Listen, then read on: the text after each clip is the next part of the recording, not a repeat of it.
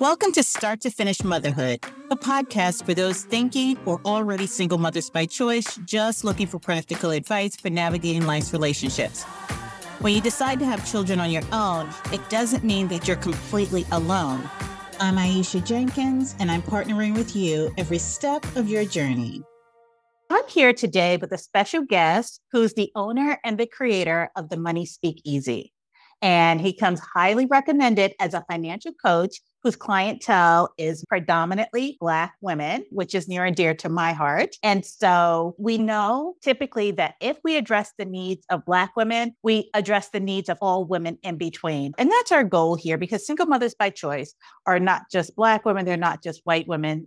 They are everybody and all of the people in between. I will say that one of the things that really drew me to my guest is the story about how your parents taught you about financial planning and financial literacy. It stuck with me, and I knew that we needed to get you on because it fits where I am, both as an adult trying to get my financial life together, and then where I am in this stage of parenting my children, where I'm teaching my 8-year-old how to handle money and what to do with money. And I really do want to set a strong financial foundation for her, as well as being a role model for how to handle money when she becomes an adult. I am going to ask you to introduce yourself before we jump into this episode, and do share a little bit about your story. Excellent. Well, first of all, thank you so much for having me. It's a pleasure to be here. I'm Wilson Muscadin, founder of the Money Speak Easy, financial coach. I think first thing I would do is describe a little bit about the difference between the financial coach and financial advisor, and then I'll give you a little bit of background into how I got into this stuff. So first, for financial coach, if we just took a step back for a second and thought about your whole financial journey, let's say your whole financial journey from your first job when you finished school all the way to, let's say, you're completely financially independent, right? Let's call that 15 stages of finances. So from stage 1 to stage 15, the financial services industry in general is really designed to set up and to help folks that are essentially on stages 11 through 15. And that's where you're really talking about investable assets that are outside of your 401k. You're thinking about estate planning, wealth building, that kind of thing. But the truth is, and I found this throughout my financial services career, I've been in financial services for 20 years, is that 90% of Americans are dealing with stages 1 through 10. And stages 1 through 10, we're talking about budgeting, we're talking about saving, we're talking about paying off debt, student loans, we're talking about single mothers by choice, starting a family. How do I make that financially? So you can't necessarily walk into, let's say, I'll pick on Bank of America and say, hey, I'm really thinking about paying off these student loans, and I'm thinking about, which credit card I should pay off first. Who can I talk to about that? They're going to be like, unless you want to take out a loan or you want to talk to our financial planners, we don't have anything for you. And so throughout my financial career, I really wanted to help folks on stages 1 through 10 so that they'd be prepared for those conversations on 11 through 15. Because the truth is, most folks don't get to necessarily stages 11 through 15. And I wanted to help usher people there. So that's the difference between a financial coach helping you on stages 1 through 10 and the financial advisor that's really about the investments and helping you grow wealth in stages 11 through 15. So that's how I became a financial coach. I really wanted to help people on those first stages. And then you asked me about my parents and my background. So I didn't realize that my background in terms of personal finance and stuff was really different until I got to college. But my father didn't really believe in paying me to do chores, right? I didn't have an allowance for chores. He didn't believe in paying me for doing things that I was supposed to do. But he did give me an allowance to read books and write book reports on the books that he assigned. And many of those books are actually behind me, if you can see me on screen. And it just so happened that many of those books were personal finance books. So my dad and I have been having these personal finance discussions and, all kinds of books since I was a preteen. And I didn't realize that was kind of weird or different until I got to college. And back in those days, talking late 90s, early 2000s, where debit cards weren't really a thing. I saw when I got to school and saw people using a credit card to buy like pizza and and drinks and stuff like that. I was like, things are a little different here. Like, what's going on? Why are people doing these things? And so that's when I realized that things were different. So that sort of set me on a journey to always want to help people and be more open about talking about people's finances. So thank you for that. And we will come back to how you got started on your journey. But I did want to delve into something that we talked about earlier when we talked about setting the groundwork for what an initial intake would look like, because as a Black person or a person of color, or even a woman, we typically are kind of nervous when it comes to dealing with money. We don't want to necessarily deal with a lot of the judgment that might come from life choices. And in particular, I'll speak from the perspective of Black single mother by choice, right? So some of the choices that I've had to make doesn't necessarily align with what is traditionally done with money, right? Myself, or just what we do in Black families, right? And so I will say that when I came to my single mother by choice journey, I was probably in a better position than I am now. So I had the 401k, had the savings, and then I had the great idea to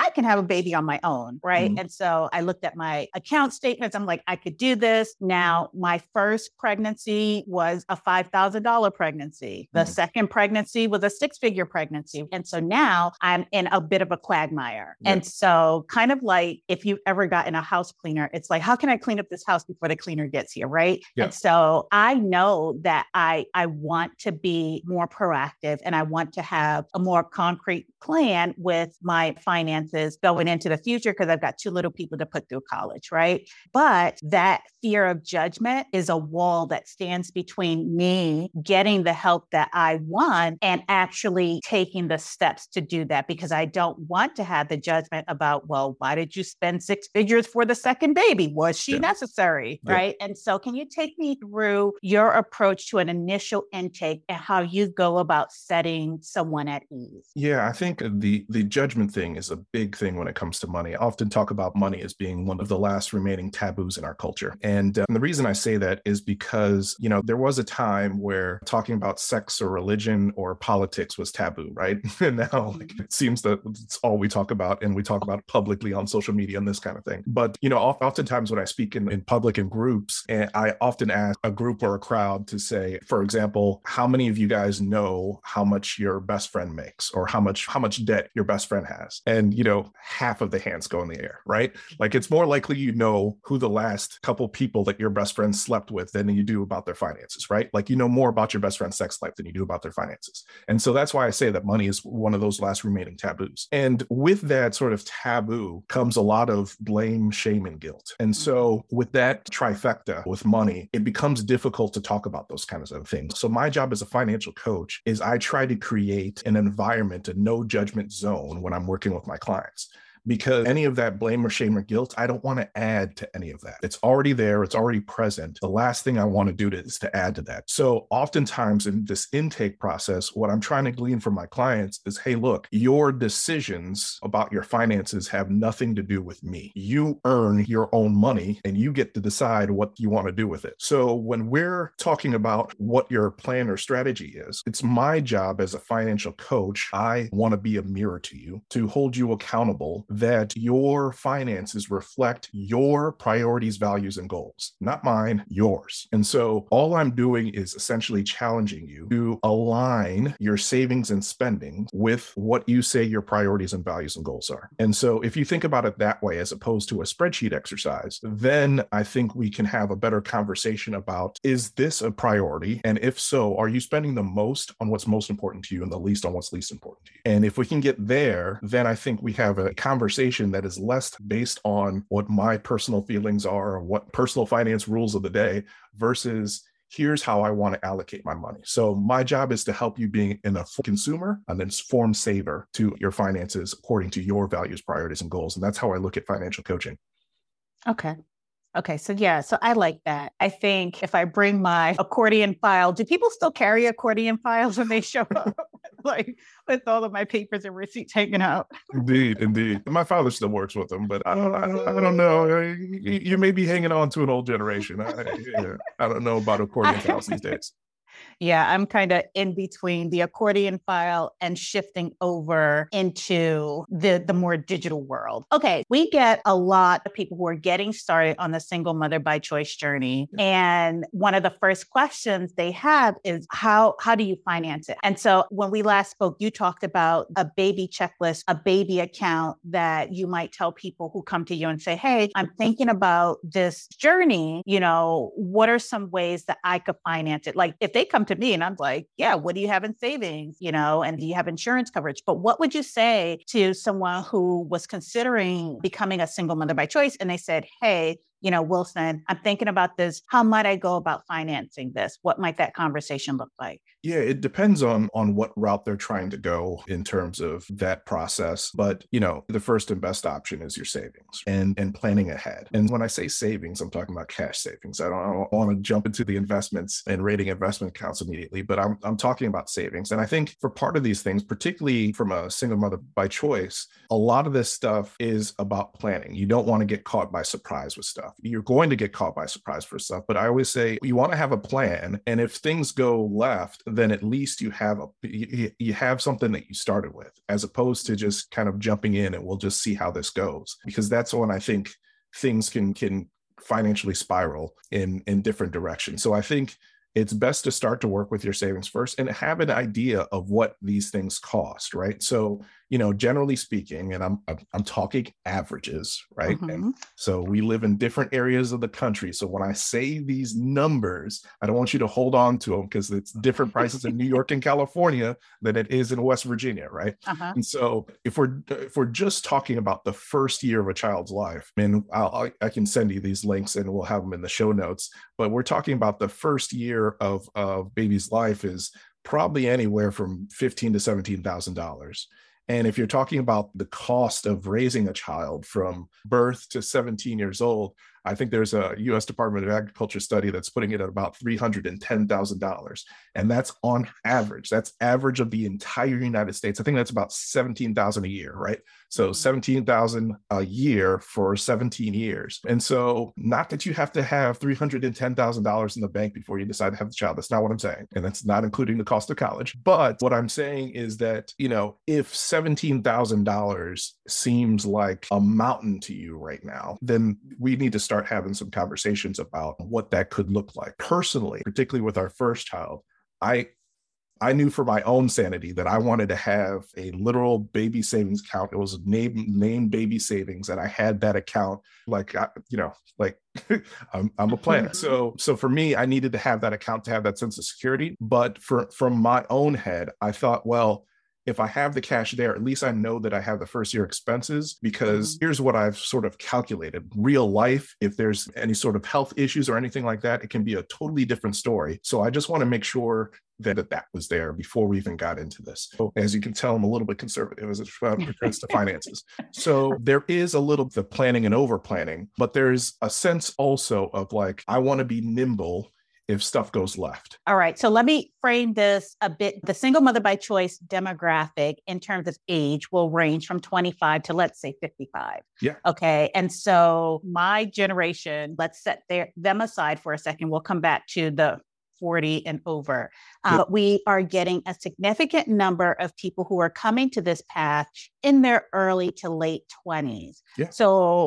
And we do have standard kind of phrasing that if you're thinking about conceiving and you're wondering if you can afford it, call around, find out how much daycare costs, and try to save that for a year. Yeah. So worst case scenario, you have that baby fund, right? Yeah. Kind of just saved and sitting there, and you're better prepared for whatever surprises trying to conceive might bring to you. So what advice would you give someone who is in their late 20s going into their early 30s thinking about conceiving a child on their own? Yeah, if you heard me say $15,000 and you're like, holy cow, there's no way I can save $15,000. What I would say is, like, sometimes people have an all or nothing, mentality about things. And, is it possible for you to get a portion of that? I think people are much more comfortable when they have, and they're able to psychologically weather a storm if they have savings, because they know that they have some sort of security. And particularly for the single mother by choice community, that level of security is really, really, really important. Right. And having that sense of, I can handle stuff if things go left. Like, there is a little bit of a financial safety net if things go left. And just the practice of saving consistently on a regular basis is important. It's more about the practice of saving on a consistent basis and planning stuff out, being able to research and say, all right, here's what I think that I need. Here's what I need to put away every 2 weeks or each month. The practice of that is more important than the dollar amount. That's what I would say to them. Okay. Yeah, I like that. I like that. And we do get a significant number of people who are in that range that are just like, okay, so I got the house checked off on my list, so now what's next, right? So they're trying to shore up that foundation because I think they realize that time is on their side to an extent when you're in your late 20s, right? Yeah. Most people hit panic mode as a single mother by choice when they hit about 36 because you're on the cusp of fertility taking, a detour and this being easy and you don't know which side you're going to be on. Right. But a lot of the people will say, okay, I got the house. Is now a good time to make a career transition? And then I'm also saving. So now we'll shift gears to people who are in my demographic. Oh, if I could just add one more thing before that. Yep. The other thing that's really important about building that savings and that practice is that you also are telling yourself that you can live on less than you earn each month, right? And so inherent in that being able to save whatever that amount is each month is also the discipline of being able to know that even if your income went down or you had to find another job that paid less or whatever it is, like that you have the ability to live on less, and if you make more, you know where you can live, so that extra that you do make, if you get a raise or whatnot, can be put aside. Like you can set your sort of standard of income and know that you can do more with the extra. Yeah, I love that. And I think that's the one thing that saved me, right? Because so similar to you, like you have 2 kids. And when you talk about that first pregnancy can, kind of be what have you.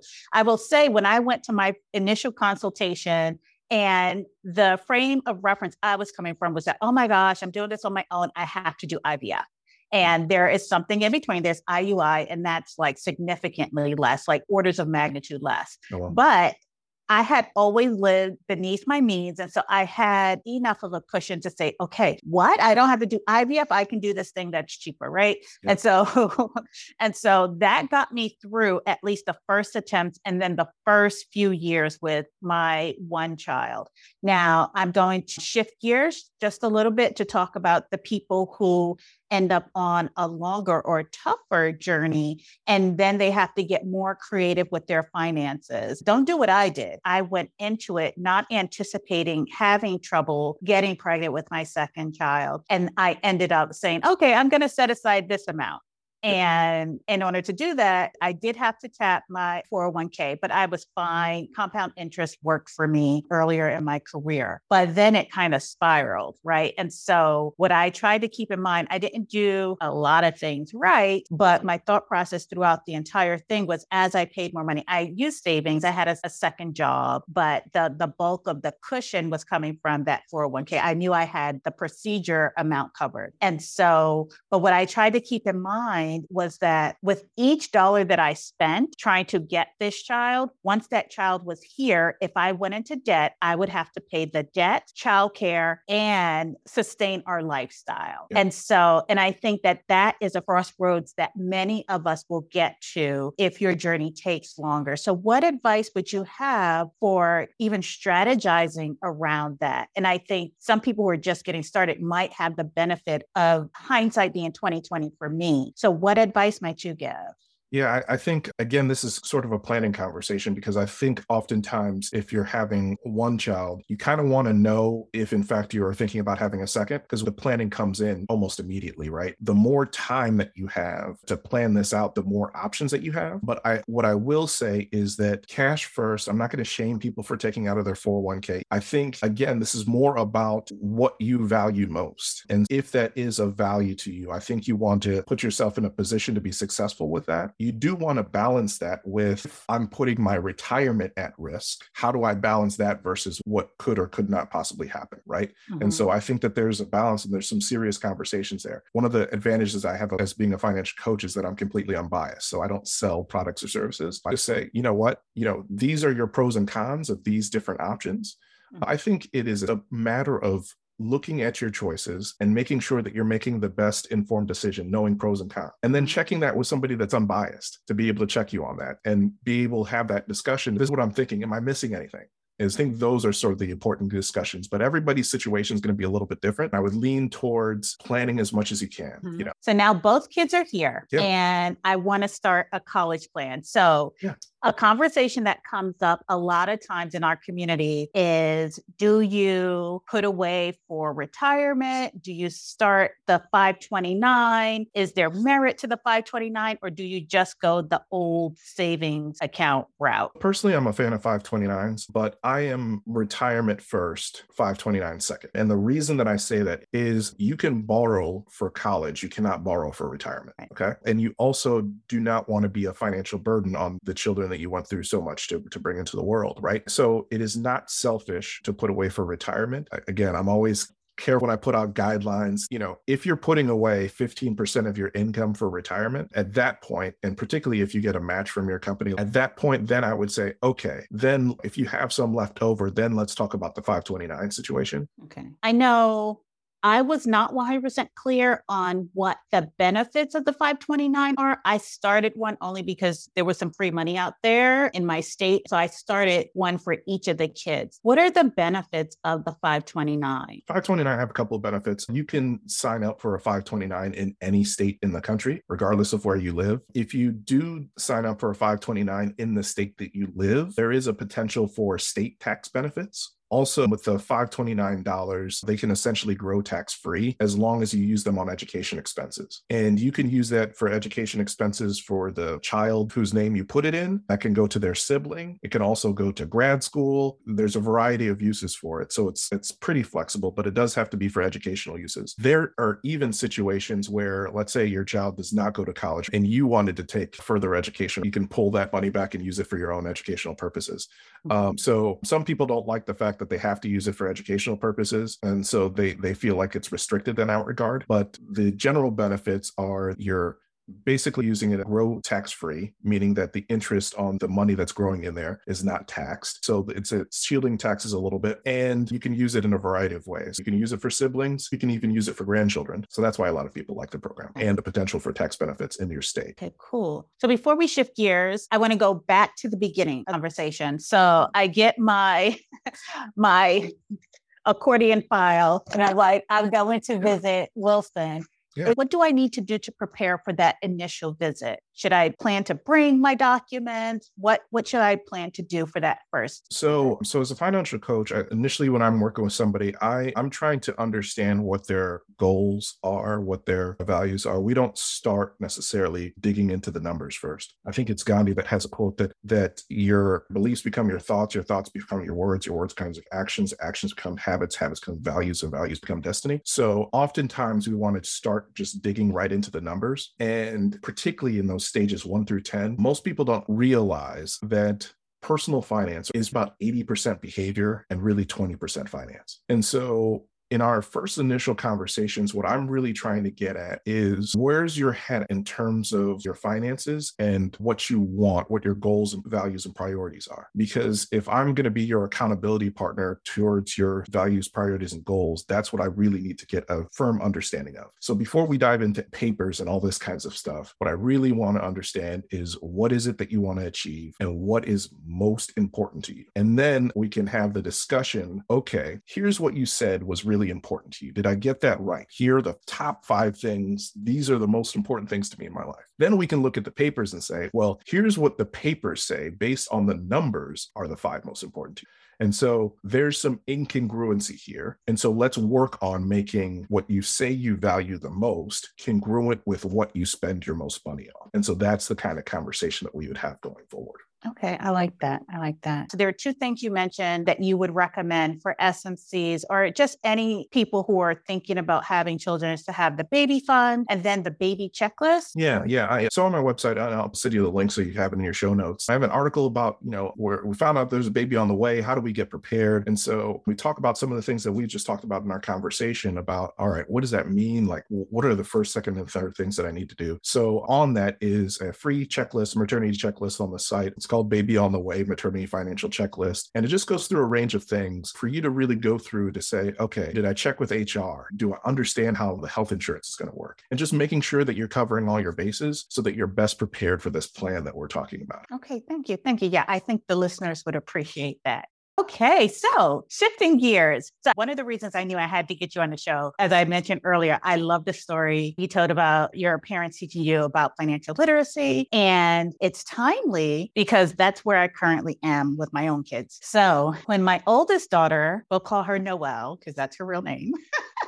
When she turned 7, started, asking for things. And I figured she was aware enough to be able to start getting more concrete about money. And so I got her this piggy bank. And I don't know if you can see it I love has it. Yes. save, spend, Yep. donate, and invest. Yep. And so she gets $1 for every year of her life. So now that she's 8, she gets $8. And so we do the whole routine. She gets her allowance and we bring out the piggy bank. And then she has to separate her money into these different pots. And so that is as far as I've gotten with financial literacy for her, so that she is aware that donate is a thing, that invest is a thing, that savings is a thing, spend, they always get that part. I wanted to get your advice on how do we set firm financial literacy foundation for our children? What's your approach to that? Yeah. So first of all, great job, Mom. In terms of the piggy bank, I think it's really important to understand those 4 things. Those are essentially the 4 things that you can do with money: give, save, spend, and invest. Oftentimes, what I teach folks is to give first, save second, and spend third. With every dollar that comes in, how much you can determine yourself. But just having that habit with money is just a really good practice overall to think about how to manage finances. I used to joke that money is like a toddler, that it can, if you take your eye off it, it can disappear in a second. Right. And secondly, and just in terms of saving, I mentioned this before, the practice of saving is much more important than the amount. Saving consistently is a habit. So when I talked about behaviors versus, knowing the knowledge and the nuance, saving is really about the habit of saving. It's not necessarily whether you know the difference between a 529 and a Roth IRA. It's really the behaviors that are the most important, that get you 80% of the way there. And one of those habits is saving on a consistent basis, whether you save in, cash savings, or whether you're putting it into a kid's savings account. So I think those are the conversations. So give first, save second, spend third. But lastly, what I would add is the best thing that you can do for your kids is to manage your finances and take them on that journey with you. They will reflect more what you do than what you say. And so if you have, if Amazon is coming to your house every single day, now I feel judged. I just got a notification 10 minutes ago. My package just arrived. But my broader point is, if they have that expectation that things just arrive and there's no conversation or context around how these things came to be, even your own process of budgeting, how much money we make as a household, what do we allocate that to? And this may be more of a teenager thing, but the reason people think that money come out of thin air is because they've never had those discussions about money, and they just think, well, things just appeared. I swiped a card or I swiped my phone and I just got it. I just walked out of the store. Like, that's how it's always been. Like, we just walk into a grocery store, we pick things off of the shelf, we swipe our phone, and we walk out.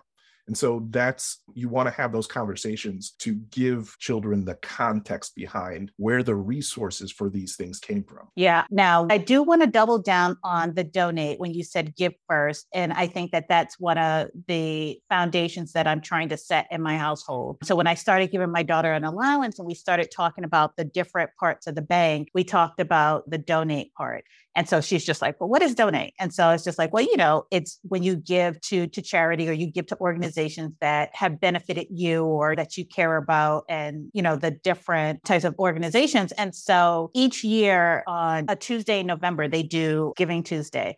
So since she has this whole donate part of her bank that just sits there and just grows throughout the year, we get to Giving Tuesday and she gets to take all that money and we decide which organizations we're going to give to. So I'll top up her money to a round dollar amount, but then I also give to specific organizations that are meaningful to me. And so we have that conversation around each November, and she really gets a kick out of it. Last year was the first year where it gelled for her, and she had to choose between 2 organizations to give to, which was really cute to watch her thought process. But then also having the conversations about what comes into the house, what goes out of the house. So now we're starting to have very real conversations about when we go to the store. She's like, Mommy, I want to buy something. And I'm like, well, you can't decide when you get in the car to go to the store that you want to buy something. You have to kind of know what it is that you want to buy before you get to the store. She's like, I know I want to buy candy or a toy.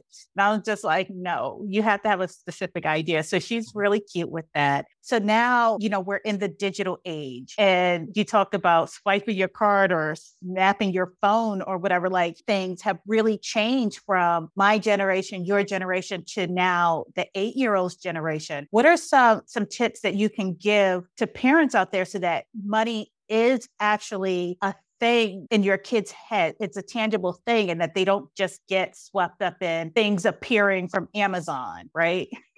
Yeah, I think it is important, particularly for young kids, to have tangible cash tender.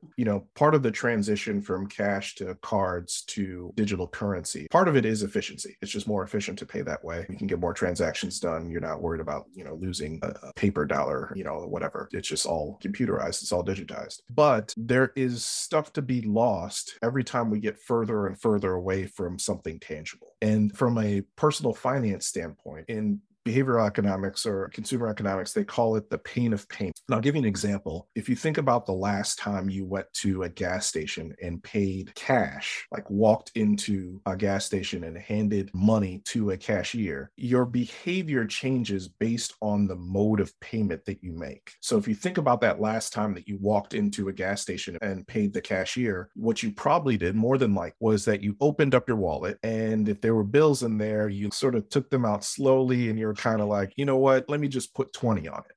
Right? But when we normally go and get gas, whether it's a debit card or a credit card, we just swipe and fill it up, right? And so the reason it's called pain of payment is because pain is not necessarily always bad. Pain can be your body's alert system. And so back to children, it's important for them to have that cash tender, to have the feeling of actually losing something. Because the difference between you saying putting 20 on it versus swiping the card is that you didn't feel the money leave you, because that didn't come physically out of your wallet. When you have to take money out of your wallet and hand it to somebody, you feel a sense of loss. Like there was $100 in there. I gave him 20 and I know I only have $80 left. Like there's a tangible connection there to what I lost. When you're swiping a card, it doesn't even tell you how much you had in the account versus how much you have now after the transaction. So now it's just gone. Like you didn't even feel it. Nothing happened. So it's like having Novocaine for your wallet, right? It didn't feel anything. So what I would say is for kids is to make sure that they have the sensation of being able to make those determinations and make those decisions about actually losing something. So cash tender is actually very important for kids. So Wilson, before we wrap up, is there any questions I forgot that you think are really important, in particular for single mothers by choice? Well, I think particularly for single mothers, the support network is probably going to be the most important thing. Daycares, unless the federal government is going to subsidize childcare. Childcare is not going to get cheaper anytime soon. So I think about financial support as well as, sort of the social support that you have, the support that you need in terms of your finances, whether that's a financial coach, your financial advisor, whether, the accountant to look at taxes, because the costs aren't going down anytime soon. Yeah. And so I will say one thing about the 529 is that I don't have an extra parent, but I do have a support village. And each time when birthdays come around, Christmas come around, they're like, well, what should you get the kids? And, for a select group of people, I say, contribute to the 529 because it's in place and they make it real easy for you to get those additional payments. Well, Wilson, thank you for coming to talk to me. I think, I'm starting to get closer and closer to making those initial appointments. But, in my head, I'm still like, I need to clean up the house before the housekeeper comes. But I'm working on myself. Where can my listeners find you and find out more about the Money Speakeasy? Yeah, you can go to themoneyspeakeasy.com, themoneyspeakeasy.com, and find me there. You can certainly set up appointments there. You have me on the social channels at Money Speakeasy. All right. Well, thanks. Thanks for listening to Start to Finish Motherhood with Aisha. If you want to keep the conversation going, follow Start to Finish Motherhood on Instagram or email me at aisha@starttofinishmotherhood.com. If you love this episode, please share it with anyone who's thinking of becoming a single mother by choice, anyone who's already parenting as a single mother by choice and just looking for advice on navigating it all, or a friend or family member who's looking to support someone else's single mother by choice journey. Until next time, bye now.